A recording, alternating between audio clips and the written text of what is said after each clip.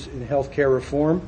If I recall, Jay, a few years ago you spoke on stem cell issues. Yeah. So we're moving a little away from stem cell issues to public health, but that's great. Thank you. I want to talk to you today about the biggest ethical issue in bioethics today, which is the ethics of healthcare reform. Our plenary speaker spoke about a very interesting case, and gee, that was nice, but it affects very few people. Healthcare reform is affecting millions of people within this country, and it is an issue that cries out for justice, dignity, and stewardship, and those issues I want to take up today. For those of you who are looking for a tightly argued, logical ethics lecture, you can go to the other sessions, because I'm not going to do that. This is, besides our chairman, I don't think there are too many formal ethicists here, so I'm going to try to do this as more of an intuitive talk when we talk about bioethics. This is why I think it is the most inflation. The nation is feeling more anxious and vulnerable. Americans fear the unexpected could strike at any moment, devastating themselves and their family. And they're not talking about terrorism. That is why they want to try to get health insurance. Justice is talked about, and if those of you who read the President's Council on Bioethics, Norm Daniel and others have talked about distributive justice, and this gets us into big political issues because half of us here think that we should have affirmative action and distributive justice, and half of us don't. I don't think justice is that hard. I think there's a huge amounts of injustice in the current healthcare system in the United States, and so I don't think that we have to look real hard to find that, and I'm going to talk about one blaring example that I see. Well, who are the uninsured in this country? The latest Kaiser figure, I think, is 49 million. They're growing. They're a heterogeneous group.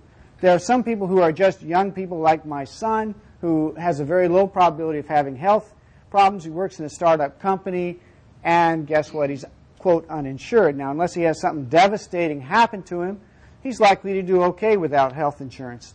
There are those who are older, people who have chronic health problems who can't get it. But primarily, the uninsured in this country are working poor. 85% of those who do not have health insurance either are in a family with somebody working full-time or part-time, or are working themselves. And many of those are not able to get it through their work or any other thing. The economic facts have really got us at this point. If you want to hire somebody at what used to be, I know that the minimum wage just went up, but if you look at the old minimum wage, it's about $12,000 a year if you work 40 hours a week. Healthcare policies for a family, if you try to purchase them, average about $12,000 a year. Okay? So you work, you pay your healthcare benefits, and you live on nothing, right? Or if you try to get somebody and you try to hire that at that level, that's what makes healthcare so difficult for those who are poor. Well, how do you do it? How do you obtain health care? Well, you can go to free clinics, and we have free clinics in our city, or you can try to go to private doctors and pay out of pocket. Well, as you know, that doesn't take long to exhaust that, particularly if you're poor. You can go to an emergency room, and they have to treat you by law, and if it's an emergency, they'll take care of the condition, but they don't, by law, not have to send you a bill.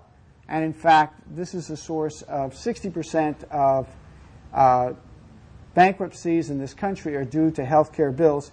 Many of those who declare bankruptcy have health insurance. It's just inadequate. So, there is the program for the poor called Medicaid, which varies from state to state. In the state of Louisiana, to get regular Medicaid, you have to be below 17% of federal poverty levels. That is a few $1,000s a year. That's about $1,000. Come on. You're going to live on that much a year? That's what you have to have. You can also get Medicare and lie about how much your income is. You can work for cash, and I have patients that do that. You can find a low-income job that will give sufficient needs to meet your family needs and provide health care. Unfortunately, that option is not much available. Well, welcome to my world. I work at Earl K. Long Hospital. I take care of poor people I take care of prisoners.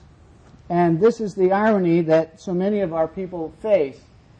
The particular district of Louisiana in which my hospital is located contains most of the state prisons. So I am the cardiologist for most of the state prisons. This is a convicted felon. He's actually not my patient, but I have several murderers in my practice. And the interesting thing is that they all have health coverage. And it relates to a 1976 decision of Estelle versus Gamble, which stated that you have to, if you have a prisoner, you have to give them adequate health care. The elementary principles established in government's obligation to provide medical health care for those who are punished by incarceration. It basically relates, and you can read the rest of it, that if you don't do health care for these people, that is equivalent to cruel and unusual punishment or torture and lingering death. Well, since that time, there's been plenty of litigation about it, and some of my patients have been involved in litigation. There's actually defined by legal decision what constitutes adequate treatment of HIV, hepatitis therapy, which is really quite expensive, and renal transplant has been done in patients who are on death row. Why? Because you stay on death row for about 10 years. Standard of care would be that you would receive a transplant if you were on dialysis. One of the most controversial things was the heart transplant to a convicted felon. Actually, he wasn't a murderer. He wasn't on death row in 2002 in California, which was, you may have seen in the press. It's actually a growing problem for the prison system. They would like to release these people. And one of you may ask the question, yes, indeed, I've had patients who are prisoners who deliberately violated parole so they could get back into prison and get their health care. So, here's a convicted felon, serial murderer. He has health care. This is a patient who gave me permission to show his picture. He's the pastor of a small church. They pay him $500 a week. He's a retired businessman. He's trying to do good works, doing wonderful work in the community. Who has health care? Is there an injustice here? I think it's pretty obvious. I hope it is to you. And if we're going to do that, we need to supply a minimal health care for everyone in this country. There are too many injustices. The second issue I want to talk to you about is that of disability. And I want to start with a case report. The patient I will refer to as RT is a man in his 50s with severe mitral regurgitation. He previously worked in the printing industry, which involved moderately intense physical labor. He was clearly functionally impaired and was unable to perform his work for over 6 months because of shortness of breath and fatigue. He had no insurance, but through the Medicaid program, we were able to get a special waiver so that he could get his insurance, so he could get his heart surgery, and he did. And I expected him to make full recovery. So I saw him, and to my surprise, he told me he did not intend to return to work. He intended to pursue medical disability, which would allow him access to a monthly Social Security check, and in 2 years, early entrance into the Medicaid program. I tried to persuade him, hey, you're in your early 50s. Your medical conditions will no longer justify disability, but from the heart. Well, he says, well, I have arthritis too, and it would make work difficult. And, really there's not much demand for printers anymore, so it would be hard for me to go to work. And really I didn't get a good education. So he was really thinking of this as an alternative to employment. And this is not an uncommon story. So, how about the current disability system, and how does it work? There's two parts to the disability system. One is the Social Security disability system, and there is a supplemental security income. Actually, it's easier to get the latter, but if you've paid into Social Security, you're automatically to try for that. The criteria is you have to be continuously disabled for 5 months, and you're eligible for Medicare benefits after you've been on disability for 2 years. So it was established in 1955, and originally it targeted males who were performing mostly manual jobs, and they were disabled mostly because of heart disease and cancer.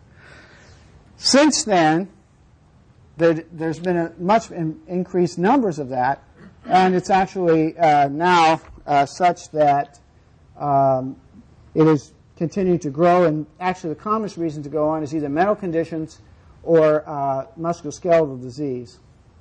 Here is the growth in the system, and one line The bottom line refers to the total number of people who are percentage of people between the ages of 20 and 64 who are on disability. And you can see that that has steadily risen to be about 4% of the population. This relates to the number who are awarded disability. And it's predicted that that will continue to rise till it will come to an equilibrium in the next few years, that about 6% of the population will be considered disabled. There was a time of reform because in the 70s they were alarmed at this rapid growth. And at that time they had instituted 4 reforms. One is that they limited the disability benefit. They established periodic reviews so that you had to really continue to prove that you were disabled. And they tried to get more rehabilitation and work incentives. And they withheld benefits from prisoners. They were actually sending checks to people who were in prison because they were disabled. Well, I think the history of the disability program can be told by this graph best, which talks about the people who got off of disability. As you can see, the ones who are coming, the number who are coming off is falling. And it's falling for a couple of reasons. One is that people are going on disability at a younger age. And secondly, they're going on for conditions that are not so terminal, like cancer or heart disease. They're going on for back pain and mental disorders and things like that. You get off of disability when you retire.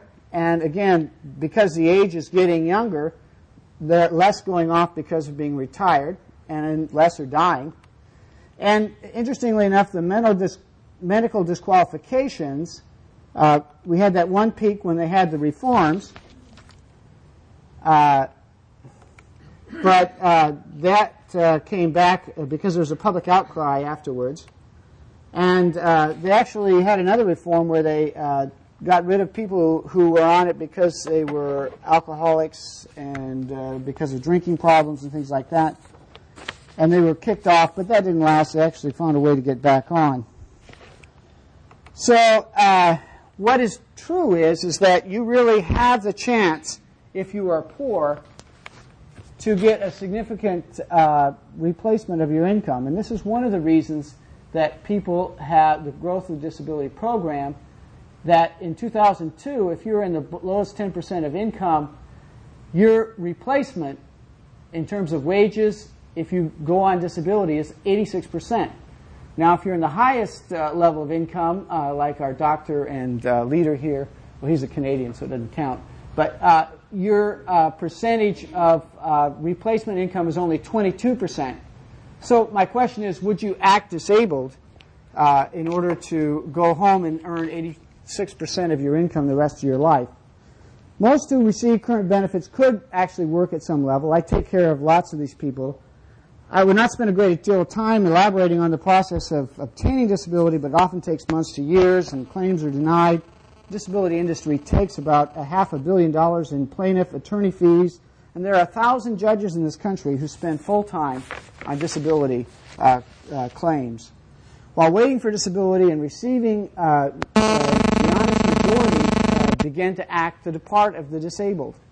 An individual with chronic back pain may refrain to cutting his grass unless his neighbors question his right to disability.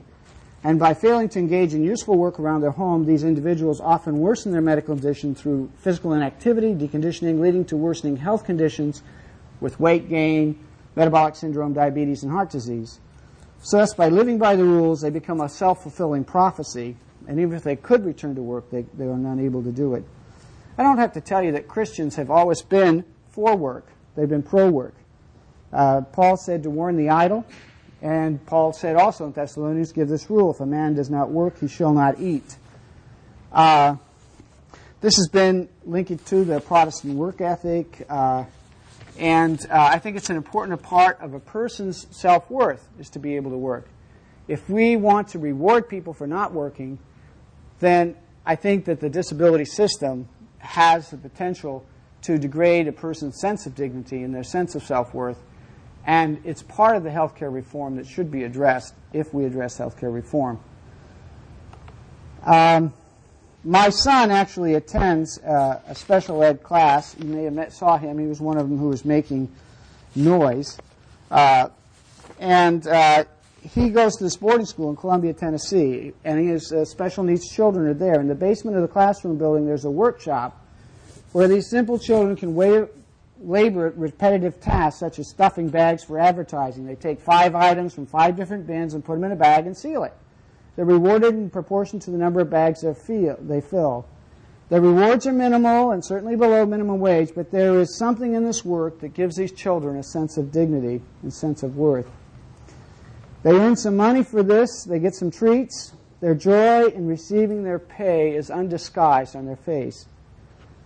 The whole process, from the business community thinking of work projects for these children to the school staff organizing the work and the children doing the work and being rewarded, seems so intuitively beautiful and wholesome that I hope it doesn't need any ethical justification. Christians have always been involved in affirming the disabled and weak, and similarly, full restoration of the sick should allow these people, whenever possible, to turn to at least some form of useful work. Anything less than this robs them of their dignity. I'm going to take a little time on stewardship, and that has to do with spending future generations' healthcare resources today. Stewardship has been something that we've heard a lot about in environmental ethics, and now it's coming into medical ethics as well. This is one of my teachers, Robert Orr, and Mellinger is on the President's Council. And they have taken into account the fact that in the patients who are in persistent vegetative state, it is possible also to think of stewardship, in addition to the sacredness of human life, to say you can or use or not use certain things such as feeding tubes. So stewardship has become an idea. Now, stewardship is important, particularly as we look at what's going to happen in healthcare in this country. Medicare Part A is what we get withheld from our check, and that trust fund is to pay for hospital care. It pays 80% of usual and customary charges. Well, the trust fund is technically now receiving money back from the general funds, which are paying back money that had been in reserve. This fund will be exhausted in 2019, and then general tax funds will have to do it if it continues to grow at the rate at which it's growing today. Part B is even worse problem. Part B is what you sign up for. Part B is what you sign up for, which pays for outpatient, and it also pays physicians, thank you very much, for their share of it. Now, the problem with it, when they set the premium at about $90 a month, the problem is it only pays about 25% of the cost. So the rest of this money comes out of the general healthcare fund. And you can see that as it grows, even today, is around 2% of our gross national product. It threatens to grow even more. These graphs, I hope, remind you a little bit of what we saw with global warming. There's a huge problem that we have in terms of stewardship, and it would be something you could say positive if you could say that the more money we spend on each Medicare recipient, we got better outcomes. And actually, this is a graph which plots the measures of quality that Medicare recipients receive versus the amount of money that's spent. Now, Hawaii is kind of an outlier here, but Oregon is up here, and they spend about $5,000 per Medicare recipient and have pretty good outcomes. Louisiana, my state, spends the most and has the worst outcome. And why is that? It has to do, really, how much you spend on Medicare has to do with how many hospitals you have, how many specialists you have relative to general doctors, and whether you have HMOs and a bunch of other stuff. But it doesn't mean that you get more by spending more. In fact, you actually get, your outcomes usually get worse. This is a projected growth of entitlements, and I hope you can see that. And the Social Security is actually not that bad, because although we have more and more of us who are going to be in retirement age, that growth is indexed to inflation. Unfortunately, Medicare is not. It's related to healthcare inflation, and that's what's growing so fast. In fact, this was just the Congressional Budget Committee. They looked at what will happen to Medicare if it just grows at inflation rate. It's not such a big percentage of the gross national product. However, if we allow it to continue to grow at the average rate of 2.5% per year, we have something that's clearly unacceptable, 20% of the gross national product being spent on Medicare. So I think that we have an important ethical issue here with respect to stewardship as well, because we cannot spend, and we should not spend, future generations' health care benefits on ourselves. That is just like cutting down trees or burning up forests. So the issue of stewardship has to come into our thoughts about health care reform. So, 3 ethical principles. Justice. Christians have always been for justice. That's one of our themes. And a decent minimum level of health care, I think, is important for everyone. Dignity. I think we should encourage rather than discourage work. And most of the disabled can do work. And, I mean, there's lots of reasons for that, but we're really being destroyed by that. And stewardship. We have to consider the consequences of for the future and the wasteful aspect of our current healthcare system. All these things are important for healthcare reform. Can I leave you time for questions? Yes. Thank you very much, Jay. Questions, please. My wife's a doctor, and we talk a lot about what she sees walking in and walking out every day. And found is a very helpful distinction to make between health care and medical care. Mm-hmm. Health care is what you do for yourself. Health care is exercise, diet, not doing stupid things. And that's probably 80% of the people that walk in. Yes, 20%, something random happened, something terrible happened, genetic, whatever. But 80% is things people not taking care of themselves. And it's like me taking that, I'm an electrical engineer, I could take that laptop and smash it to bits. And to try and restore that with the material that's there would cost hundreds of thousands of dollars to restore that laptop. We can't do, once you break the human body, it's very hard to fix. And so I think that the real issue and what's driving those rates up is people are assuming that the doctors are going to take care of themselves after they damage themselves. And maybe that's the separation we've got to make. Yes, we should still take care of people, whoever has something terrible happen to them, but we've got to work on what is on its way in to the medical system. I don't disagree that preventative medicine is important, but most of the increased costs are related in part to some pretty perverse incentives that have been set up in the healthcare. Physicians owning some of these new hospitals that are set up in this country, people who are, it is estimated that at least 50% of angioplasties that are done in this country are done for inappropriate or unnecessary reasons. We're doing huge problems with that. My great aunt, who I love, 90 years old, died this last week. 2 weeks before she died, she went to the hospital, and somewhat against her wishes, she had 5 stents implanted. Coronary stents cost about $3,000 each, $15,000 worth of hardware, which lasted her 2 weeks. She went into hospital a week later and died. Nobody took into account the fact that this lady was dying. Nobody took into account her whole trajectory.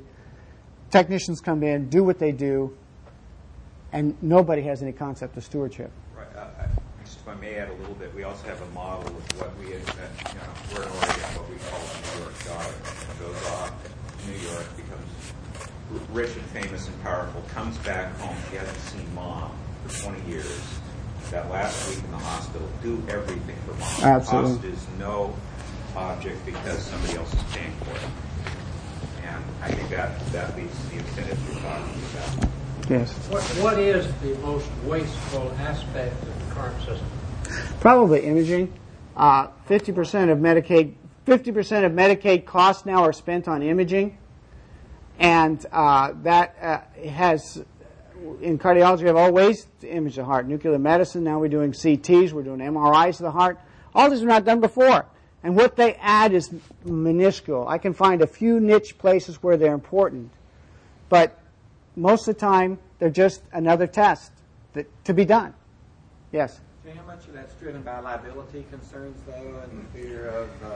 That's been looked at. It's not so much liability. They've looked at the whole tort reform, which is probably important anyway, just because it I've seen people totally destroyed by malpractice, people who are reasonably good doctors. But as far as the actual costs of it, it's pretty trivial, but just because it's a $2 trillion budget, and the malpractice costs are less than 1% to 2% of that total amount. Yes. You're advocating universal health care. This is a hot political problem today. What about the illegal immigrants? Should they receive, as Obama presumes, universal health care? That's part of the problem. I think that universal health care, the big problem for people to swallow in this country is if we have a bare minimum of health care. The amount of money that we spend on prisoners in this country, I have not been able to calculate. The amount of money that we spend on the poor, and we take care of several 100,000, I think it's about 500,000 people are uninsured in the state that are covered through another aspect of Medicaid. I didn't want to understand all this. But in terms of, we spend about $1,500 a year per person that we cover.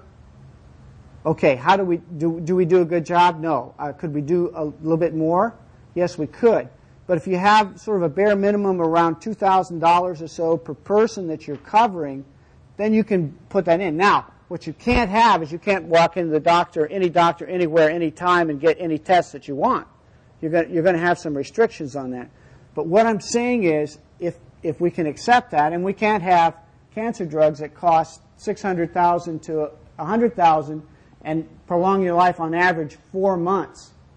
I mean, people don't even look at that numbers. They don't even think about those numbers. They just say, well, the doctor said I should have it. If we can do that, if we can have a bare minimum that not only emphasizes that, but prevention, then I think it's possible that we could offer that not only to our poor, not only to our uninsured, but also to the aliens who live among us. I think getting back to the first comment that was made, I'm from a Canadian system, so we're talking a bit different here. But we have costs too. The government has to pay for it. And I think equal concern on my part in terms of prevention, we have an aging population. Aging means longer life, but also longer medical problems. We have a younger generation of obesity and other problems, which is causing medical problems in the middle age and younger. So we have a tremendous problem, and I think prevention or education of the public, whichever side of the border you're from, is what's going to be required. And that means societal responsibility, and that means stewardship, as Jay was saying. Jay, thank you very much. Really appreciate it.